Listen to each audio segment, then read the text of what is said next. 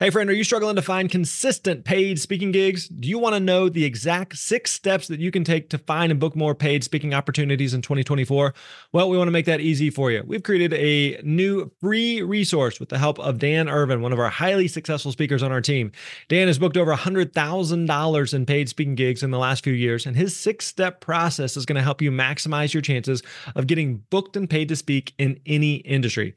You're going to learn how to get started prospecting, master discovery calls, and proposal emails, and so much more. All you got to do is go to thespeakerlab.com/steps, and we're going to send you this 18-page guide straight to your inbox. Again, that is thespeakerlab.com/steps, and you're going to get that free guide. Hey, thanks for listening. You're awesome.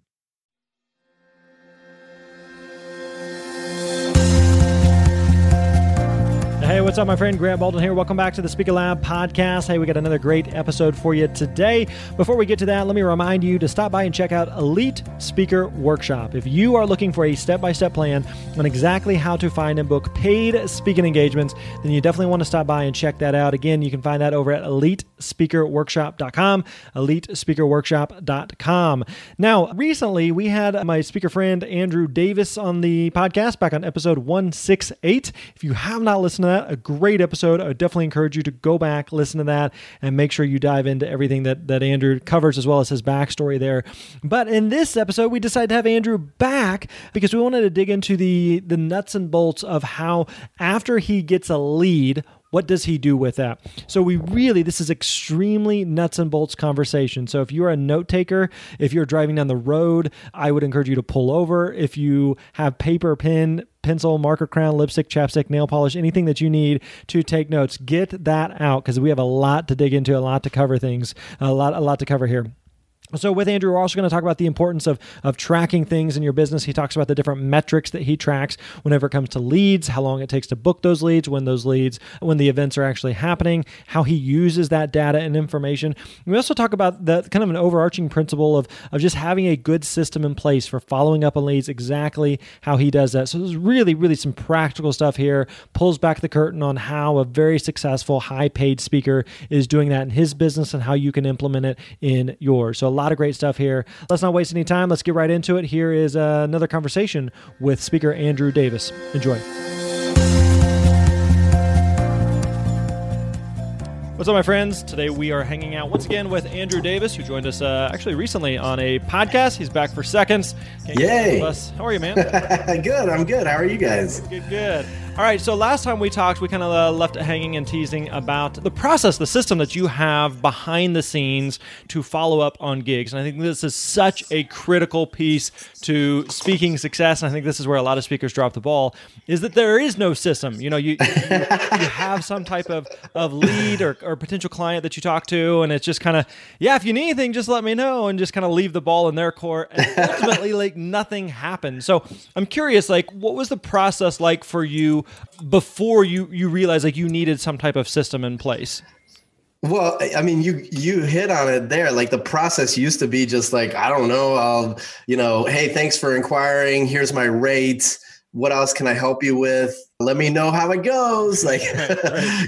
And that's fine when you're doing 1 gig a month. Maybe you can still work that way. But at the point at which you're getting, 150 or 200 leads a year and you're doing 50 or 60 gigs a year, and you have to have a team to help you manage all of that, it becomes unwieldy. You get really inconsistent results. Some gigs you win for no reason and you don't really know why. Some gigs you lose that you think you were definitely going to get and you still have no idea why. And so honing the system to ensure that you're getting the right gigs at the right fee over the right period of time so that you're actually generating more leads over time started to become a priority. I mean, it just something had to change if I was going to really build this into a real business. Do you we've obviously, we got a lot of speakers. Both of us have speaker friends in the business, and most of them don't have some type of system. Most of them do just bank on, all right, just let me know if you're interested. And they just really, it's kind of there's not really a system at all. They just kind of like leave it out there. So what do you see are the differences in results between having a system versus not having a system? I think the people that I know that are really successful that don't have what I would call a system, they are just in such high demand that they don't require a system. I see lots and lots of people who I think struggle to close gigs or get gigs that I think if they had a system, they'd have better indicators to determine why they're losing gigs, when they should get, what gigs they should use to get more gigs. And I think they'd be much more strategic about it. And so I think there's a real dichotomy. The people that are really successful and in such high demand, they just take whatever they get and they kind of don't worry about the stuff that they're not getting. But I think if you want real consistent business over time, a system becomes a requirement. Right. Very much so. All right. So I want to dig into this. Now, I know that you mentioned on the last time we talked that you've got kind of a custom software that you've built for this. And so we don't have to get in necessarily the nuts and bolts of the software, but more kind of the why behind it and the process behind it. So let's just kind of walk this through. If you said one of the main places that you get leads is from the events that you speak at. So kind of refresh us. How does that work because for most people they're going like, I'd love to get more spin-off business. I just don't know how. So what does that look like for you? So I call these stage side leads. So these are people that within the first 72 hours of a gig, like of speaking at a gig, inquire about another gig. And I essentially have a criteria for determining how hot, quote unquote, those leads are. So essentially I'm looking for, there's basically three types. There's people that walk up and say, you were awesome. I really enjoyed that. I'm a member of an association and I would love for you to speak at one of our annual events. That's like a low quality lead. It's still a lead, but it's low quality. Mm-hmm. Then the next tier up is like someone who says, we have an event on March 15th. And if they have a date, that's already a hot lead, right? And if they give you an indicator that they're a decision maker, like I'm on the speaker committee for, our annual corporate retreat, that's another hot item. And I'm like, okay, perfect. And essentially what I do is I always take their business cards. A lot of these are literally stage side. They'll come up right after I spoke and they'll hand me a card and say, I think you would be great. March 15th is the date. Are you available? Sometimes they'll ask. It's not like I have my calendar out. And then the third type is the hottest type of lead is usually a C-level executive who says, I love what you said here. We have a corporate retreat every year. This year, I think it's in April. I would love for you to speak at that event. So the hottest lead is an executive who can, from the top down at almost any expense, hire me. And so I take those leads and basically on the back of a business card, if they've come in, with a physical transaction, I'll write a little note on it, the date they told me, what the event was about. And I will basically take a picture of it. I have a bunch of technology tips. Do those help, Grant? Do you think the audience wants this stuff? Yeah. Okay, so I use Full Contact. Have you ever used it? I haven't. I'm not familiar with it. Full Contact's like a contact management app. It helps you sync all your contacts between a bunch of different things. But one of the cool things about it is for like $100 a year or something, you can get a bunch of scanned business cards. It doesn't use like optical reader technology. They actually have somebody who looks at the card and then types in what's on the card and sends you back the contact information. And now it syncs, right? So I use Full Contact to take a picture of the business card, like in the hotel room. It syncs to Full Contact. And it also will then, I have like a Zapier rule or Zapier, whatever the hell it's called, where if it's a lead, I'll tag it in Full Contact and it'll automatically then add it to my sales guy, his name's Ryan, to his kind of to-do list. It alerts him that there's a new potential lead in the marketplace.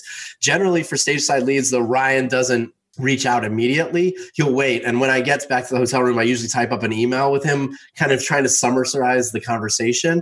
Right. And it goes into my system as an inquiry. Okay. So the first status is an inquiry.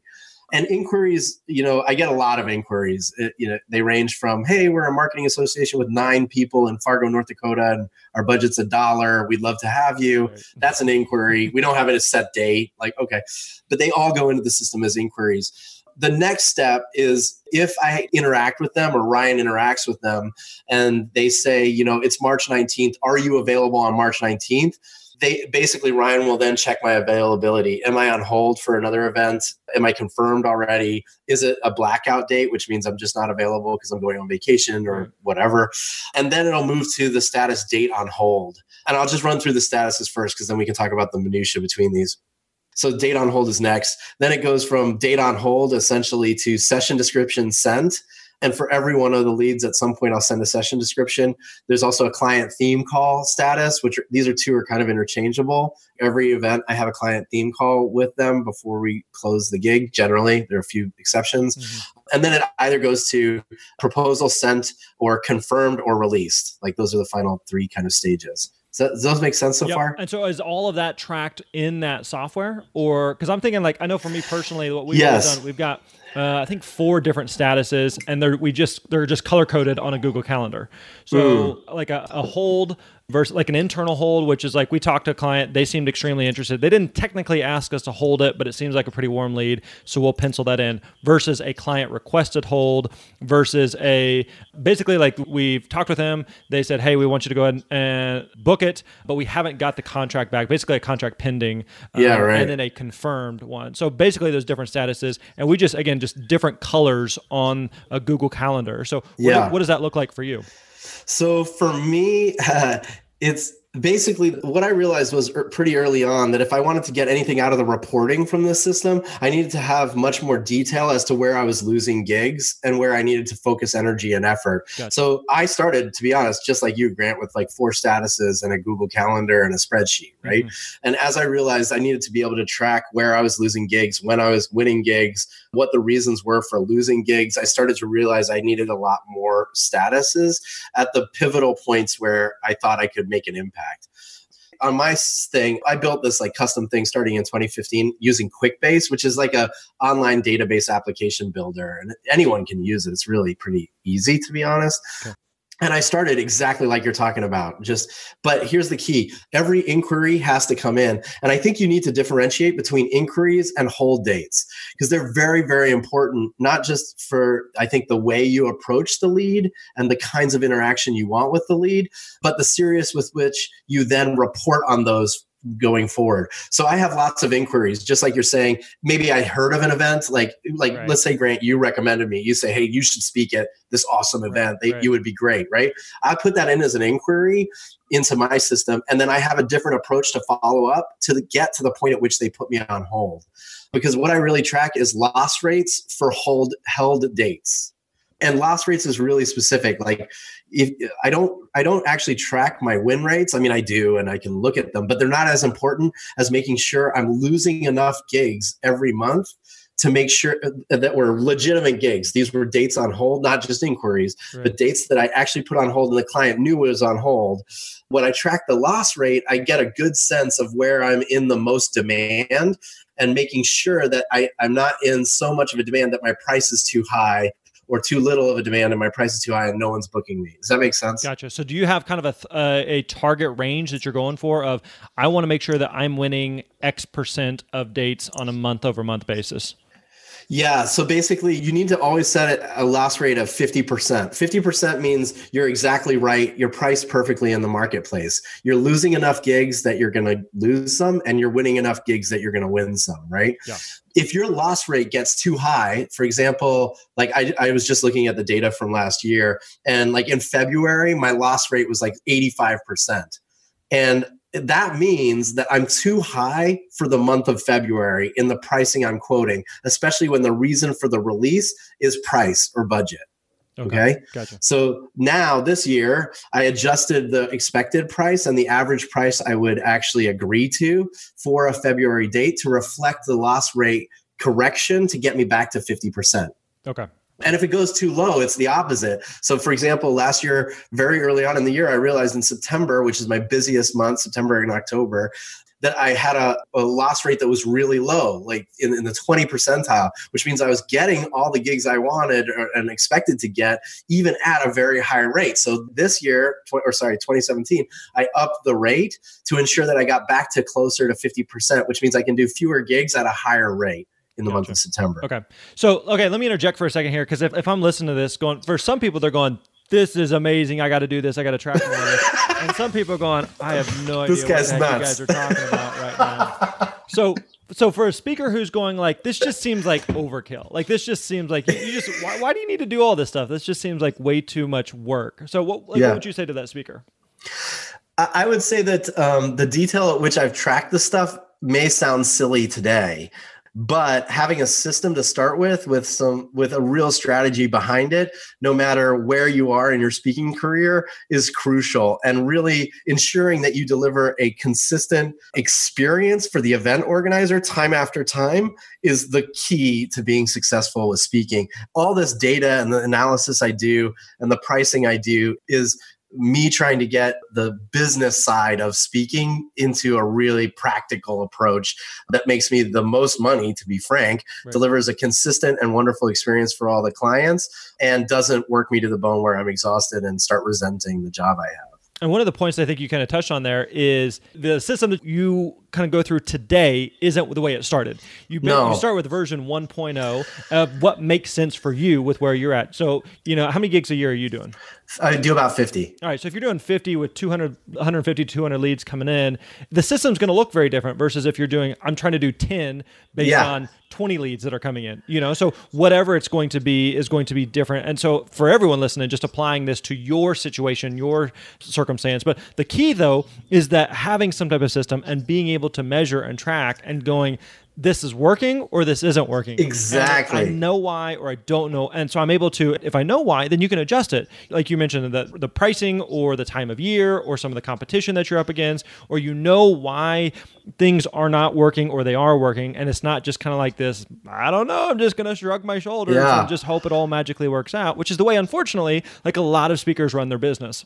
Let me give you an example of where I started to learn a lot using a system to track what I was doing. So one of the first aha moments I had was I used to go to South by Southwest, which is a really fun conference to go to. A lot of my friends, speaker friends, go to it. I don't know if you've ever been, Grant. I haven't, but it's a good time. It's really, really great. It's an event. It's a beast of an event. And so I used to go to South by Southwest all the time.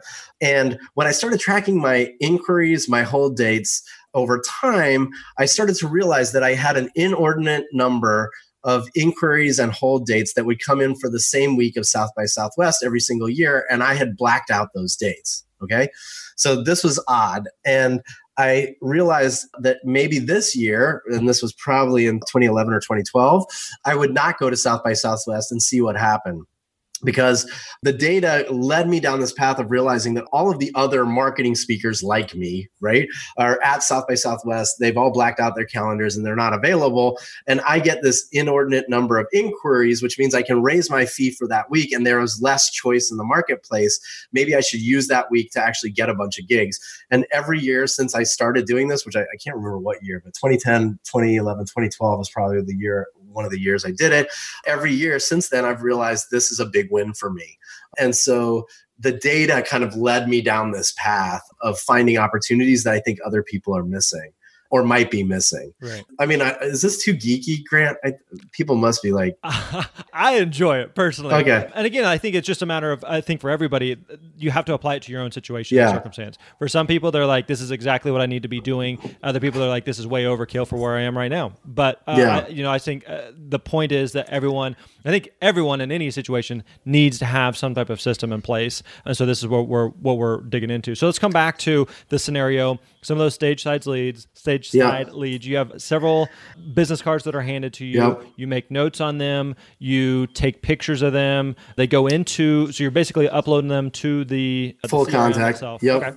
Yep. What happens from there? Like, what's the next outreach or contact or what do you do from that point? So with those leads that are stage side leads, generally Ryan will reach out within 24 hours. Ryan's my sales guy. I think I mentioned that. Before Ryan, it was you reaching out to them. Yes. Yeah. When I was on my own and just starting out, it was always me giving people a call. Right. And we do start with a phone call always with any inbound lead. The first thing we do is call. And my sales team is really good at calling within sometimes seconds of receiving it. I think that high touch relationship really, really helps. And if Ryan can't do it, we actually have a call tree. So if Ryan can't do it, Elizabeth will do it. If Elizabeth can't do it, I will do it. And basically we just notify him, like, I'm in a meeting. Okay, Elizabeth, can you call? And she'll call right away.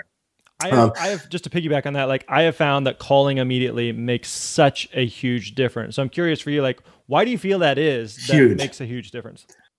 I think you have to get in the mindset of the event organizer. They've filled out probably 15 or 20 forms for speaker requests. No one's gotten back to them, and they've been assigned the job of trying to get some information from speakers, everything from budget and availability. And, they've got this hit list of people that they're supposed to hit up, and no one's gotten back to them. And they feel like they've put out a disproportionate amount of work and energy and effort to the response that they're getting. Right. So, the reaction I get, when I do these calls and I get the reaction of the people on the other line, they are so grateful. And I'm sure you see it too, Grant. They're like, oh my gosh, I can't, this is so nice of you. Even if I leave a voicemail, they'll call back and say, I can't believe you got a voicemail to me that fast. I just hit the send button. Exactly. You're so kind. And immediately, we also try to let them know about the availability. And so we essentially say, Andrew is available on March 15th. If I am, we essentially say, we're going to hold that date for you. And, let me learn a little bit more about the event. We have kind of a quick hit list of things we try to get good understanding for the event. Like, what's the theme of the event? How many people are in the audience? What level are they in the audience when it comes to kind of the marketing topics I'm talking about? Try to get a good understanding of what they're looking for within the program. Like, what's the role of the speaker for this thing? Who's spoken in the past? Those are some of the key questions.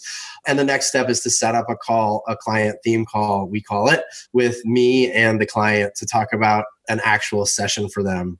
That's if I am available. If I'm not available, we still do the same process. We still make a phone call. If we don't get them, we follow up with an email and a voicemail.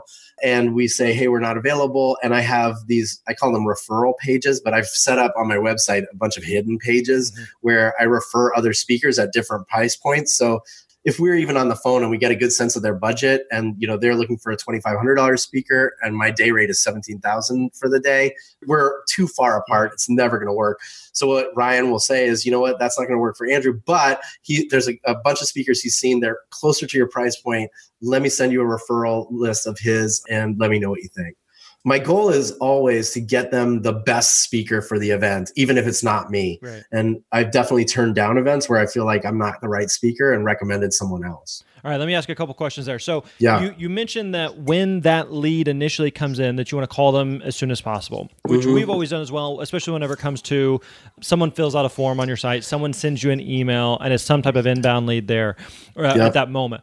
Is it any different whenever, again, someone hands you a business card? Because at that moment, obviously you can't call them right that second. It's silly for you to even try. They're at a conference or an event. Do you wait a couple of days? Are you only calling the hottest leads, or even someone who says, hey, I'm on such and such an association in Fargo, North Dakota. We're going to host an event sometime. We may be interested. Are you still calling them just based on that conversation? What happens next from there? So for the stage side leads, we actually do call all three types, the types, from the bottom to the top. And we don't usually wait. Even if the event's a 3-day event, we'll call and leave a voicemail and follow up with an email. Okay. And a lot of times we do get a vacation responder because we were just at the event and they're like, we're going to be in Dallas for the event until 3 days. And we make a note in the CRM to follow up with them when they're back in the office, and we'll usually do a day after. But we always want them to know that we're responsive. And here's the thing with a lot of those stage side leads. The reason you want to follow up immediately is very often those three types of leads are not the person who will do the clerical task of actually getting in touch with you, signing the contract or getting the contract, telling you about the event, especially if it's the executive level. So a lot of the executives, they will get the email from Ryan within hours of meeting me, and they will respond with, man, that was so awesome. I can't believe I just met you. It's so nice to be introduced to Ryan. Here's who you really want to talk to. Deborah, who's the event organizer, she knows that I already talked to her and she loved the idea of talking to you. She's the one you should speak with. It's always a Deborah. With me, it is. It's like the generic name I always pick. Ask my wife. I'm always like, hey, what's our waitress's name? It's Deborah. She's like, no, it's not. So Debbie, well, we found that it's like responsiveness always trumps like overthinking all of this stuff. Yes. And even if they don't get back to you, it's okay. They're very grateful that you took the time to make the outreach in a proper way. and they know that you're available. Yeah, chat. that responsiveness I found always really helps set the tone of this is what it's like working with us. And you know, it has nothing to do with you on stage. It's just the experience of off stage because, you know, and we may have touched on this before, but I know that if you're a great speaker, but you're a pain in the butt to work with, and by pain in the butt, I don't mean like, you know, you're this prima donna, but you're just unorganized, you're sloppy. It takes a couple days to return emails, takes a week or two to return a contract, you know, just these like simple little things. It makes a huge, huge difference. So that speed of just responsiveness sets the tone of like, this is what it's going to be like if you hire me. Exactly. Yeah, it really does. So I've taken that to the next step as I've been kind of growing this process. So even the online forms that people fill out for putting a date on hold, which is the call to action on my website, even those forms have a very similar process. So like they get a thank you email from me saying, thanks for putting the date on hold. And in it, there's a link to a video of me explaining what we're doing right now. And it's actually kind of a long video, but surprisingly, like, you know, 90% of the people that click on the link actually watch the video all the way through. And it's just a good way to kind of immediately make this kind of, you know, much more personable connection with a clear understanding of that, you know, that we're going to walk them through the process and this is going to be a great event for them. And we've done that with all sorts of other stuff as well. So let's say then that you, at the event, Ryan or whoever is making a phone call, they're leaving a voicemail, they're sending an email. What's the nutshell of what that email says? The first email? Yeah. Yeah, the first email is like, hey, especially if it's an actual, they're all actually the same, but it's like, how did we meet is like the first line. We either met online or you filled out an email form or Andrew met you at the event. It's a thanks so much for letting us know about your event. We're really excited about it. Usually Ryan will actually go look it up online, especially if it's a public event. Right. He always tries to make like 2 or 3 clear comments about the event. Like, it looks like you've had great speaker lineups in the past. People like Grant Baldwin are awesome. It would be so great to have Andrew as part of such a wonderfully organized event. You know, Dallas is awesome in April, whatever. You did your homework. Do some homework. The last line is essentially, what's the status? Is Andrew actually available? Is he unavailable? Is there already a hold date on? And then depending on the availability, it's the follow-up item, which is, we'd like to get on the phone with you to discuss it a little bit more, or Andrew's not available, but here's some great referrals. And usually Ryan will have a call with them anyway, even if I'm unavailable. And if there's a hold date, well, we say Andrew's already on hold, but I'm going to reach out to the other people and see if they actually want to go forward with it. In the meantime, let's get Andrew on the phone to have a client theme call, essentially. Okay. So you leave the voicemail, you send an email. Let's say you don't hear anything back. You know, they're at the event or just at the moment I was excited, but now I'm not super excited, or I don't know if I'm actually the decision maker who should be talking to this guy. So what do you do at that point? How do you follow up, and how long do you wait till you follow up? Here's another thing the data told us. Basically, any event that's within 4.5 months of the date of the inquiry is essentially a hot lead. Yeah. Okay. So that is like the prime time for me anyway to close a gig. I know that within the next 35 days, they will be making their speaker decisions and I'll be closing that gig. So if let's say they say it's 2018's event. I forgot it's 2018 already while we're doing this podcast.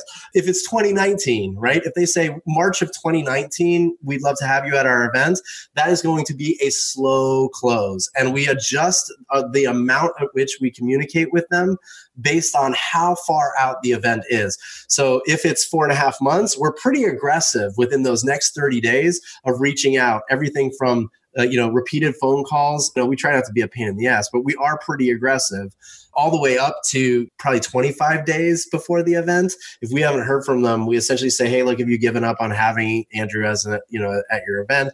And usually we get a response at that point. But the key is really knowing how far out the event is and your success rate curve for closing gigs. Where is the hot time? Because that's when you need to be very aggressive in ensuring that you get the gig. Does that make sense, Grant? Totally. Okay. So does that mean that, so if it's within that 4.5 month window, does that mean that I send them an email, I leave a voicemail, and how many days is that? is that 2 days, 3 days, a week, 2 weeks? What does that look like before you're following up? I'd say it's an average of every 2 days following up with something until we get a response, especially because generally at that point we've put the date on hold. Yeah. And so we consider it pretty serious to hold a date. I don't think they do, and it's okay. It's not like they care. But, for us, we look at the calendar every single day. We look at our system, which we call gigs. We look at gigs every day, and we see how many gigs are yellow for a specific month. And it even shows you what 4.5 months out looks like. So you can say, oh man, 4.5 months from now, we don't have many gigs. We need to get aggressive with these gigs if we're going to close them. And so the key, though, is just knowing what your next action item is and your next step. And again, I sent an email, I left a voicemail, and so I did my part. Now I just sit back and wait. Right. But even following up on that, and like you said, I know for us, we've got multiple emails we send out before we send the one that you kind of described. We call it the ball in your court email. Hey, we don't want to annoy you. We don't want to be a pain. We're going to leave the ball in your court. If you're interested, if you'd like to talk more, let us know. I'm amazed, and you kind of alluded to this, I'm amazed the response rate we get on that. Like, we have so many people who are like, oh, I'm so sorry, I'm still interested, I'm busy, whatever.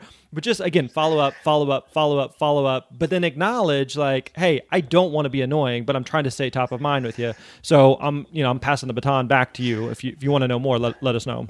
One of the things I try to do is keep them updated as to the status of all the events that are around their event. So, like, for example, this just happened actually this morning. I got an inbound email inquiry for an event that happens to be in Boston 3 days after I'm at an event 3 days before I'm at an event in Boston, and 1 day after a Maryland event.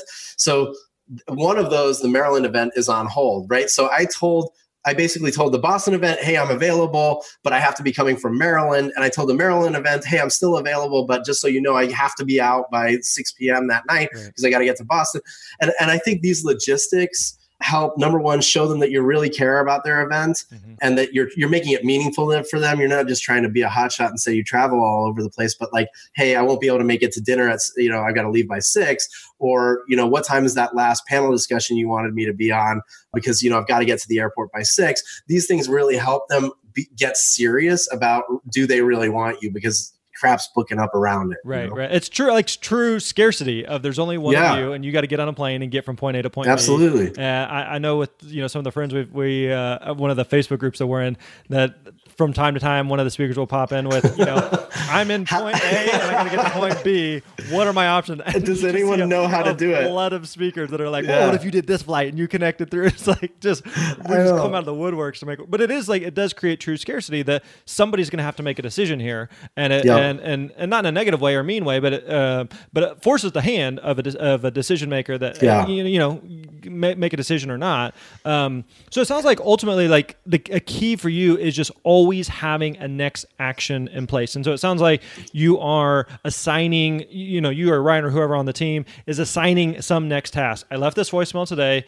Here's a quick note, and then here's my next follow-up or my next action item. Yeah, it's pretty clear because like the client theme, for every call or interaction, there's a clear next step on both parties, right? So the client theme call, the output of the client theme call is we always send a custom session description to them, which I always write. Even so, this morning it was for a design-oriented conference, and I'm not a designer, but I talk about marketing, and they want a marketer to talk about design, which I don't really do. But I said, let me take some time, and this is what I do with any event, right? Let me take some time I understand what your audience is looking for, what you want to deliver to help make this, the most impactful event possible. Let me take the day to think about this and write up a custom session description for you, and I'd love to get your feedback on it. So I usually send that within 24 hours, and my goal is to hear back from them. If I don't, which I sent one just before the a few days ago, I hadn't heard back. So I called the woman this morning to follow up. And that's my job because I'm the kind of content person versus Ryan as the salesperson.